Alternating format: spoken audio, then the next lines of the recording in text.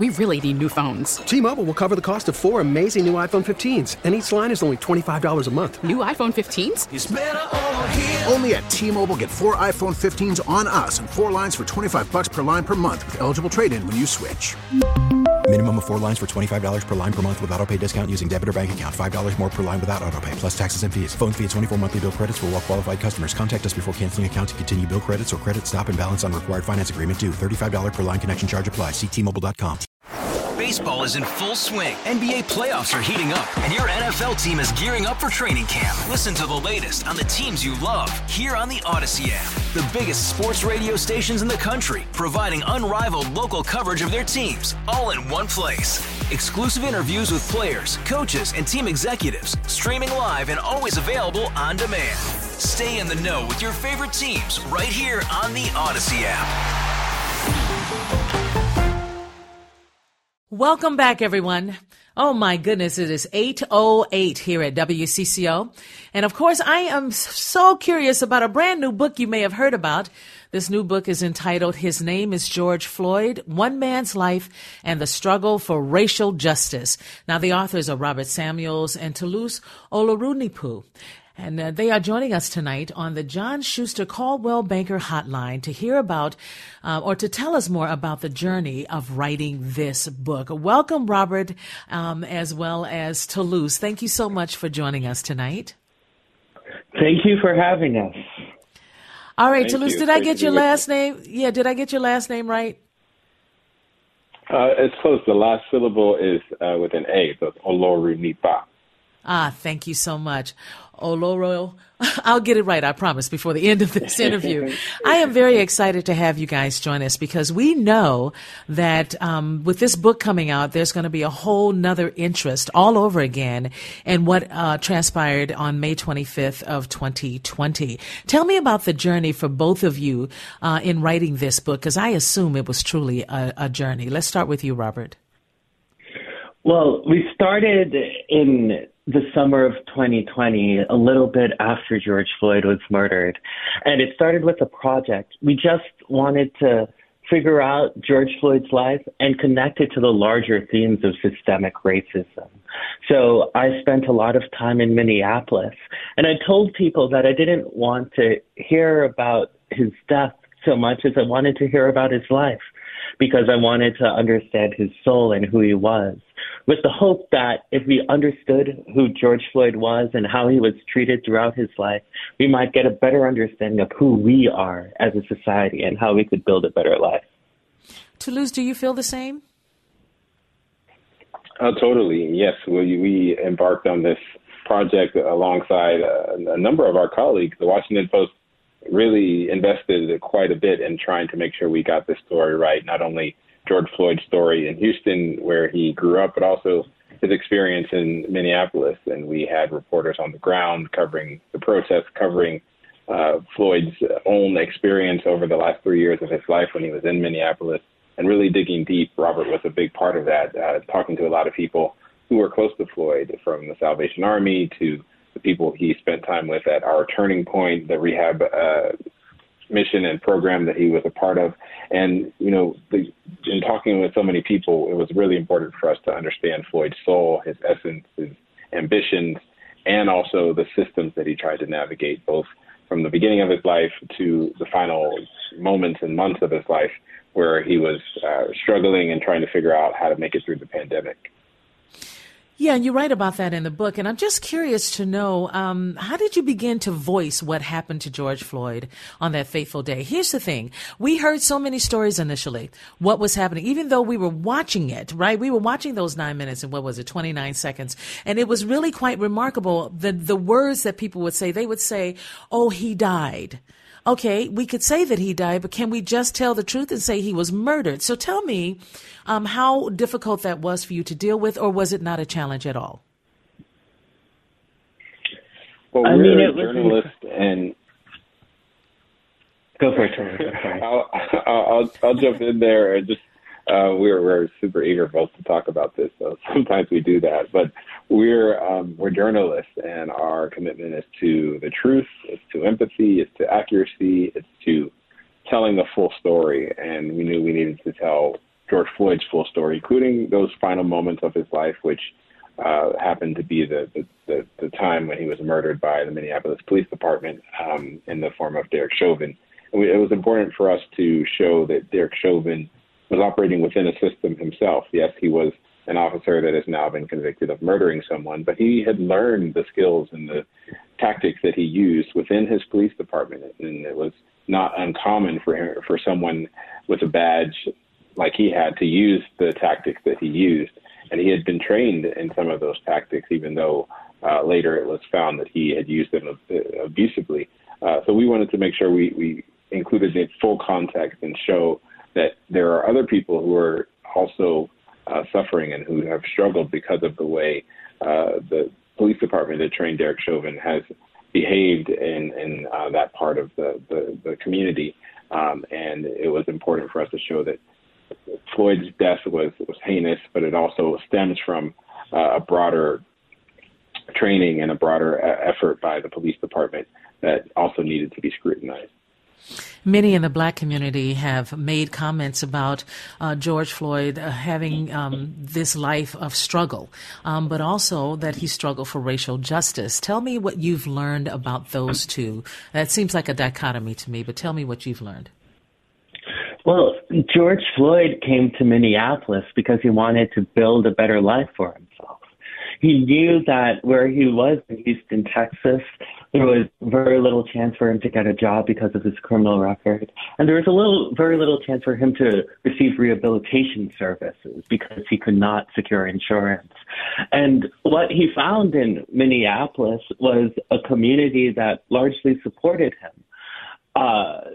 His friends from Minnesota, the people who met at the Salvation Army.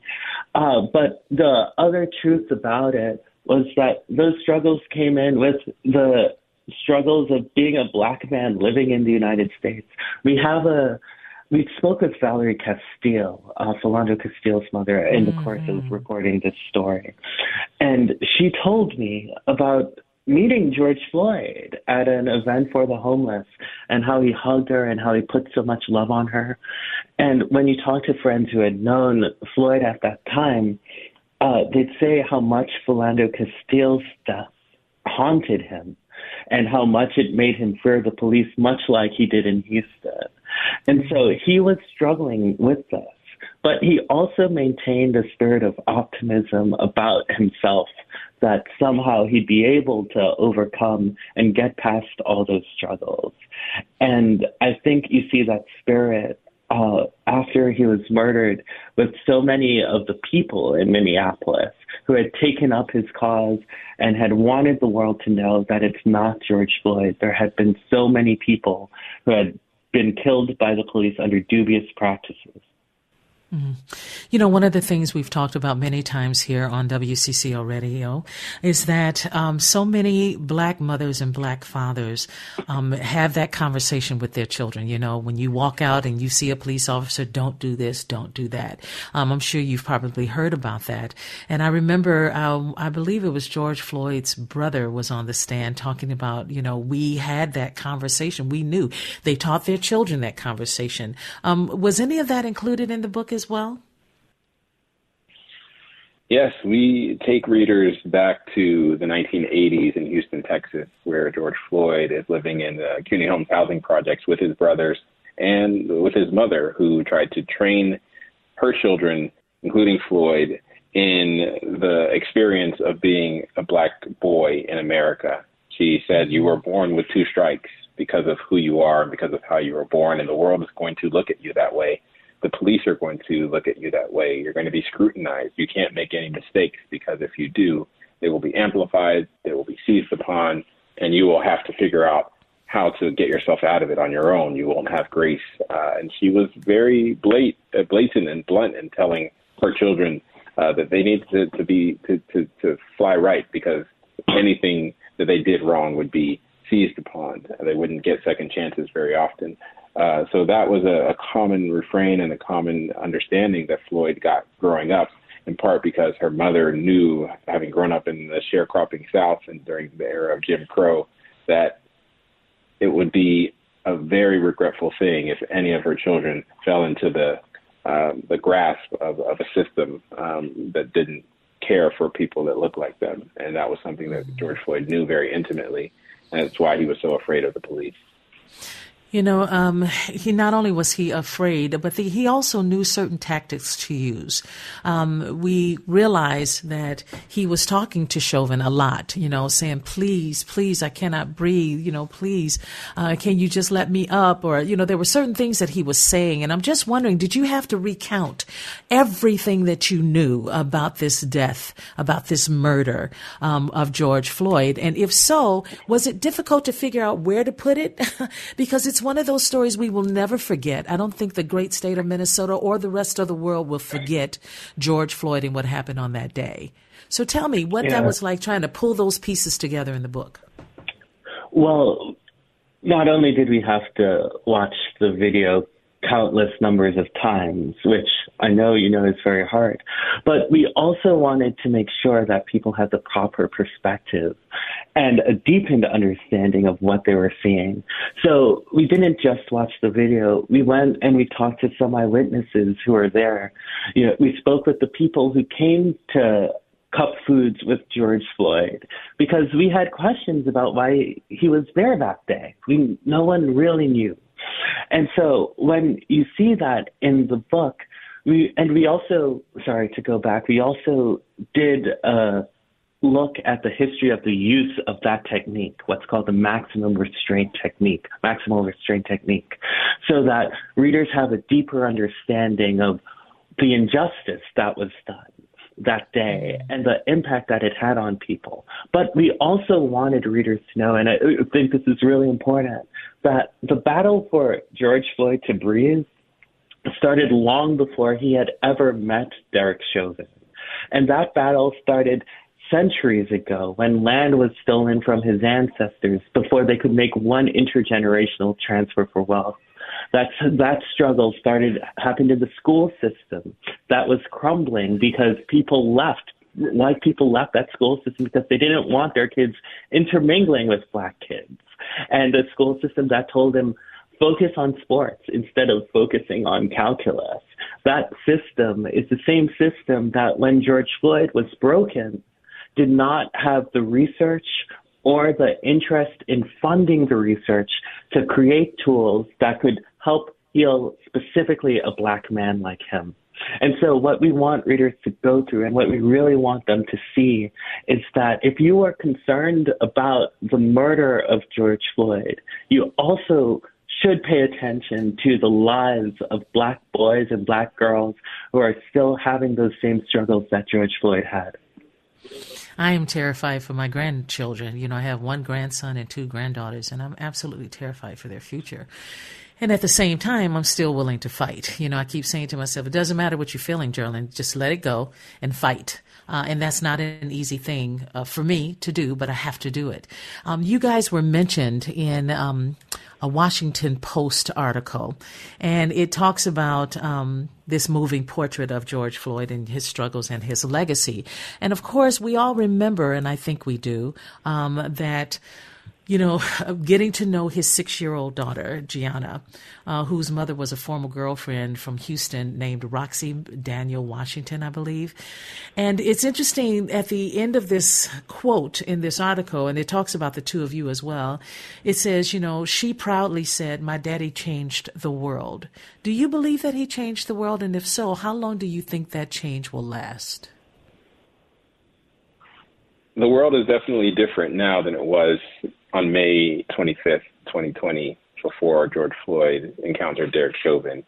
Now, it's different in a number of different ways, but I do think that the conversation that we're even having this evening about things like systemic racism, institutional barriers, there are more people willing to acknowledge that conversation than there were before Floyd died. And there's an understanding that a lot of the things that Black people have talked about for years actually are true. Those things have happened, and I think Floyd's death made that reality real for a lot of people who were not willing to acknowledge that before. Now, we've also seen a backlash. We have seen people upset at the fact that these conversations are happening and that these things are being taught in schools and the country's full history is now being acknowledged. And that is also part of the legacy of what happens in America, where progress happens in fits and starts. You have backlash.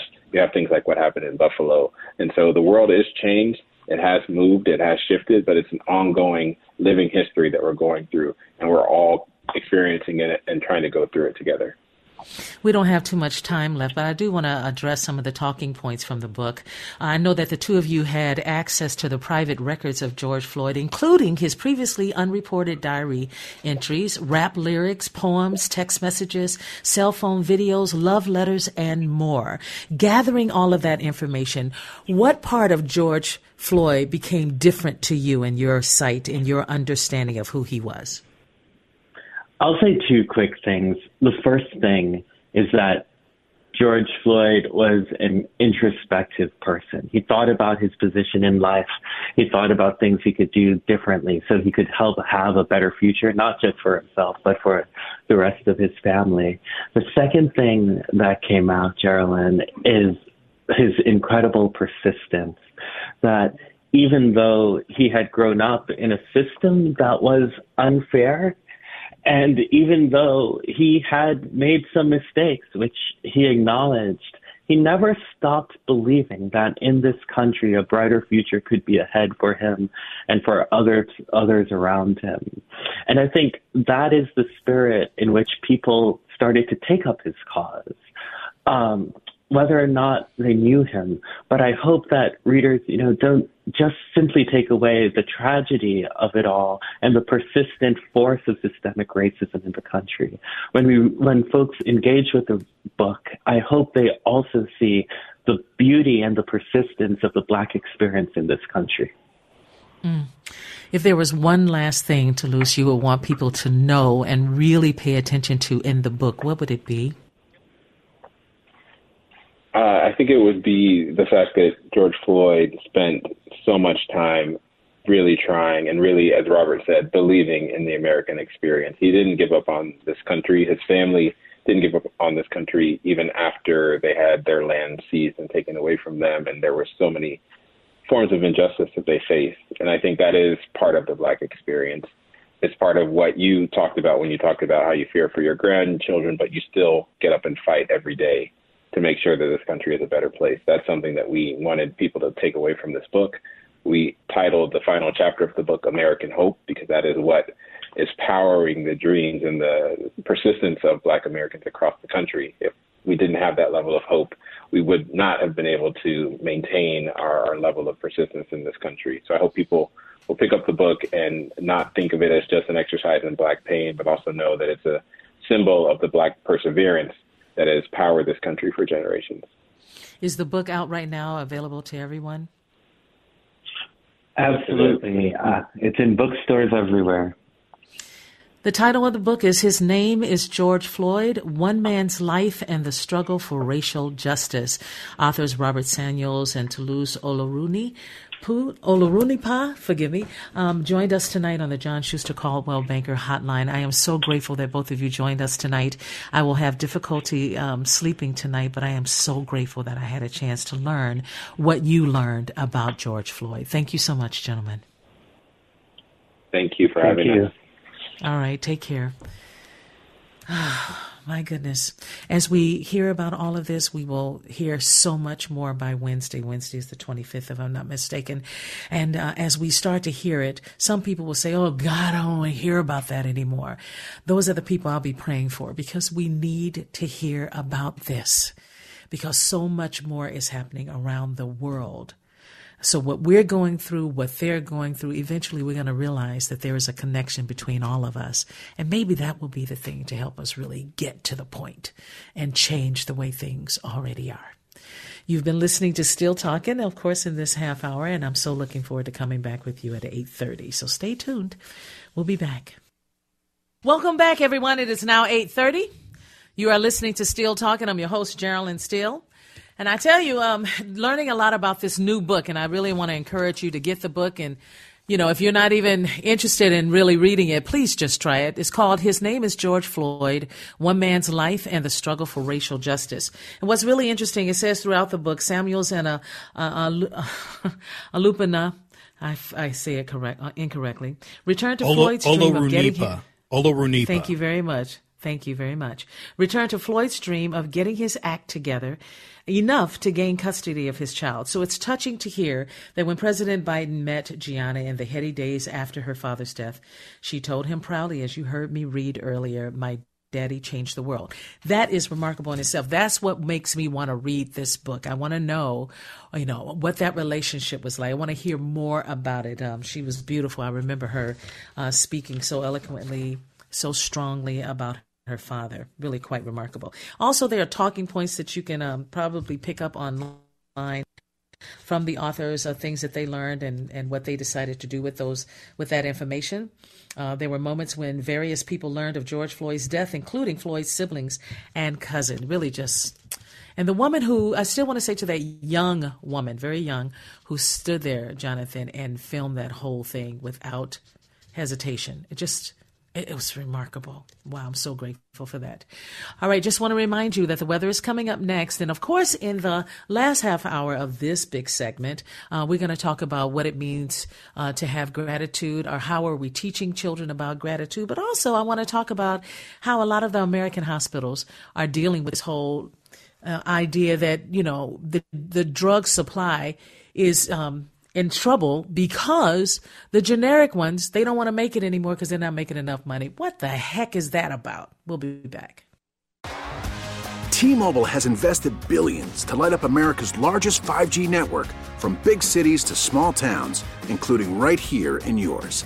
And great coverage is just the beginning. Right now, families and small businesses can save up to 20% versus AT&T and Verizon when they switch. Visit your local T-Mobile store today.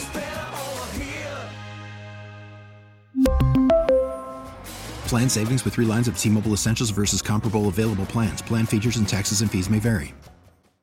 Hey, Rob Bradford here. I have set out on a mission with my good friends at FanDuel to prove what I have known for some time. Baseball isn't boring. Now I have a daily podcast to prove it with some of the most notable people in the baseball world, screaming baseball isn't boring from the mountaintops, or at least agreeing to come on our show. Players, managers, GMs, and yes, even the commissioner of baseball, Rob Manfred. It has been a constant wave of baseball's most powerful voices. So join the revolution. Subscribe and soak in Baseball Isn't Boring. Listen on your Odyssey app or wherever you get your podcasts. You'll be glad you did. It is now 8:39 here at WCCO. Welcome back. I love this song. Love it. That is Mavis Staples and the Steels are singing background, my siblings and I. Oh, my gosh. Those were some great days, that's for sure. And Mavis is still doing it, still getting it done. But she toured with Prince for a while. I have to tell you, I talked to my grandchildren as well as some other, school children that I happen to know, and their parents I know. And it's really quite remarkable what is happening when it comes to being thankful, or the gratitude that we see in children. I remember how that was very prevalent. Learning what gratitude was all about was very real in our household growing up in Gary, Indiana. And decades ago, I can still hear my parents saying that you have to be grateful for everything that you have. And even the things that you don't have, you have to just say, maybe it will one day come to fruition, or maybe it will one day do this. I don't know. But my parents made it very clear to us that you have to be thankful for what you have. If you have a bed to sleep in, be thankful. If you have food in the refrigerator and on the stove, be grateful. Be thankful for it. If you have people in the neighborhood that can help you, that are willing to move and do whatever they can within your own space, whether it's, mowing the lawn and that sort of thing. They would come and do that after my father was killed by a drunk driver. And so we were taught about gratitude, being grateful, even though we lost him. My mother lost the man that she has loved so deeply. I lost a father, and so did my siblings. And so we were taught, not only did our father teach us and our mother and father together, but my mother, after he died, she kept going. She kept telling us, be grateful. You have to be grateful for what you have. And I have taught my children that. I'm so grateful that they get it, that they understand it. But here's the thing. I cannot tell you how many times I have encountered young people. And when I say young people, I'm talking 13 and under, really, that don't necessarily know how to answer that question. Are you grateful? Do you know what it means to be grateful? So in today's setting, a lot of times we give children everything that they want and need. Now, giving them what they need is a whole nother situation. I don't even know how children receive that, if they really understand how difficult it is for some parents to really get them what they need. And I am talking about the essentials, clothing, coats and hats and gloves and boots and that sort of thing in the winter and fall rain, you name it. We have to teach them how to be grateful for that. And there are children who just think, look, not that their parents have a money tree, but they just expect them to give them everything that they want, not just what they need. That's a problem. If we don't teach what we've been taught before, right? If we don't move that along in our own lives as we become adults and we start to have a family, if we don't make sure that those children understand what gratitude is, then what is the point? And of course, I want to hear from you. You can give us a text at 651-461-9226. Again, that's 651-461-9226. The bottom line is that we don't talk about it enough. They don't talk about it enough in school. You don't hear a lot of the children, at least my grandchildren and other people that I know that have children, they don't necessarily hear all the time about being grateful.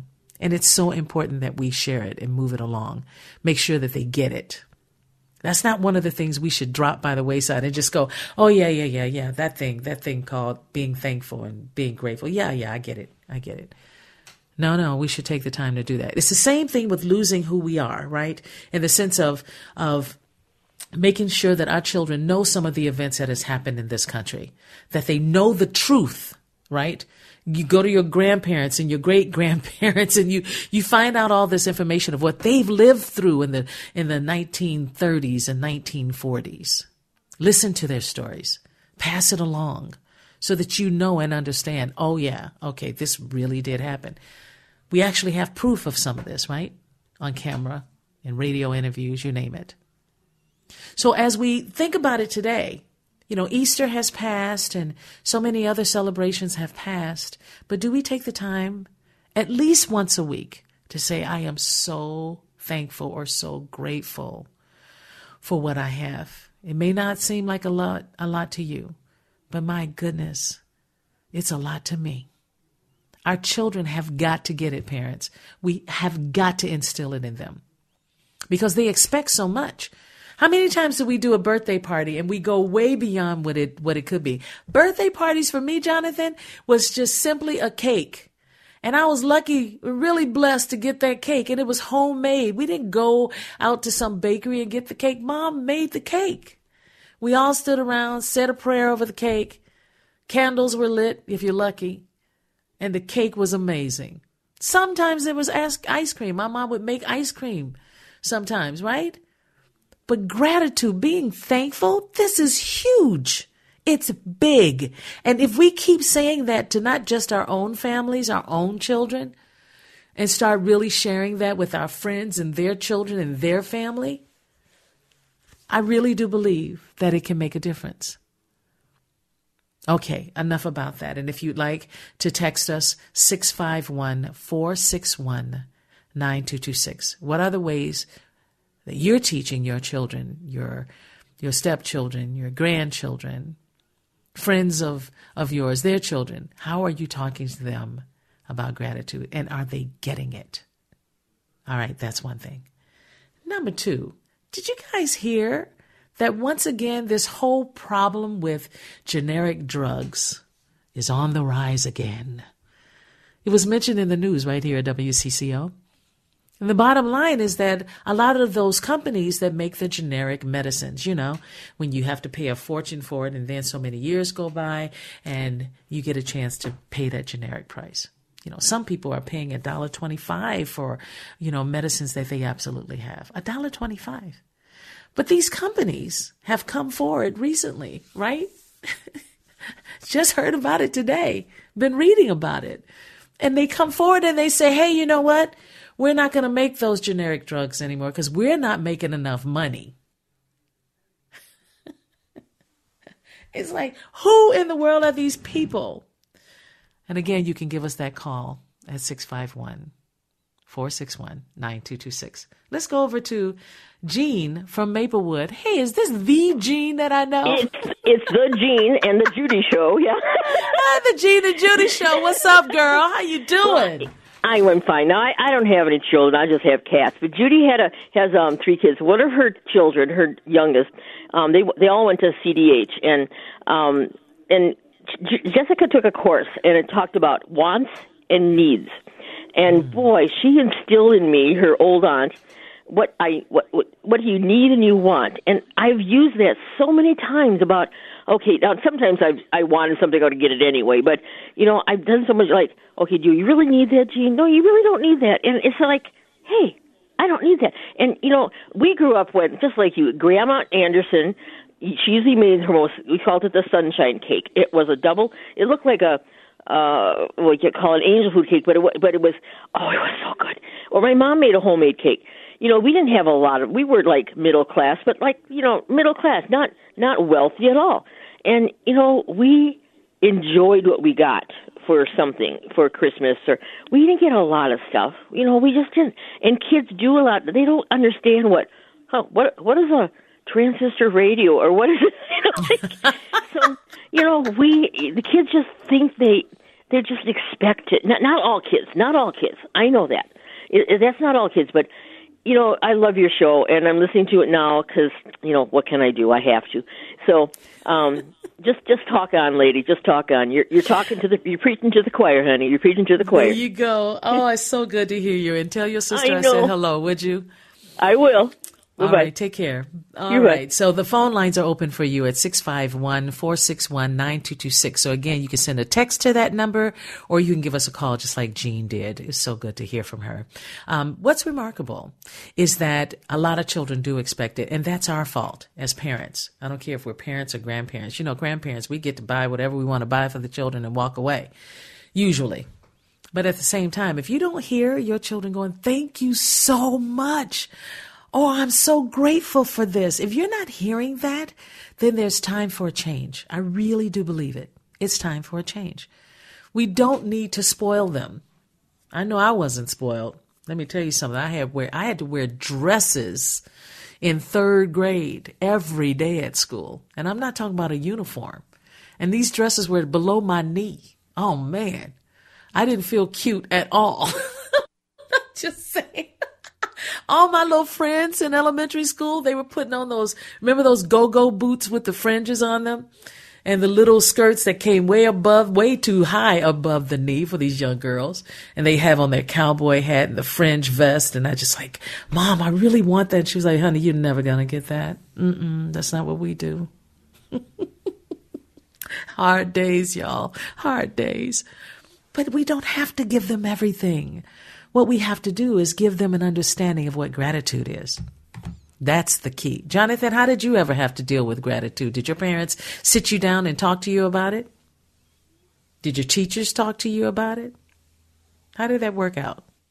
I never remember being taught that in class, but it was a constant thing in the home, not just with my parents, but with my grandparents as well. Wow. See, there you go.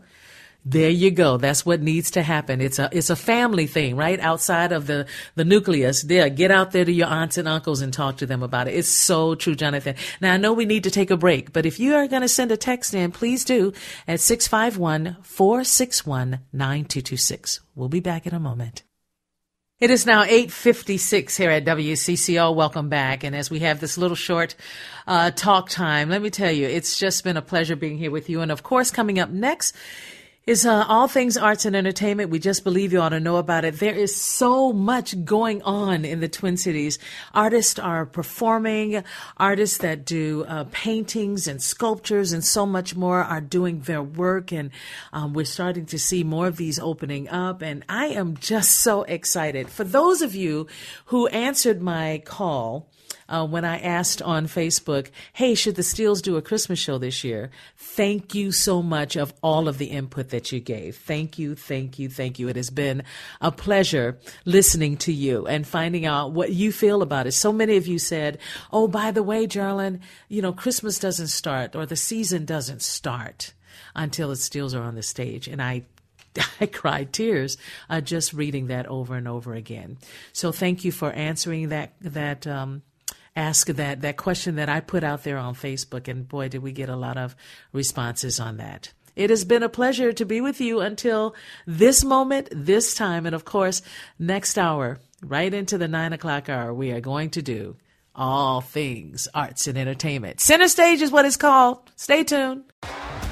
T-Mobile has invested billions to light up America's largest 5G network, from big cities to small towns, including right here in yours. And great coverage is just the beginning. Right now, families and small businesses can save up to 20% versus AT&T and Verizon when they switch. Visit your local T-Mobile store today.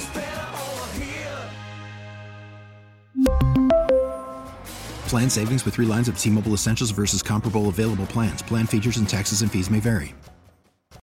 Baseball is in full swing. NBA playoffs are heating up, and your NFL team is gearing up for training camp. Listen to the latest on the teams you love here on the Odyssey app. The biggest sports radio stations in the country, providing unrivaled local coverage of their teams, all in one place. Exclusive interviews with players, coaches, and team executives, streaming live and always available on demand. Stay in the know with your favorite teams right here on the Odyssey app.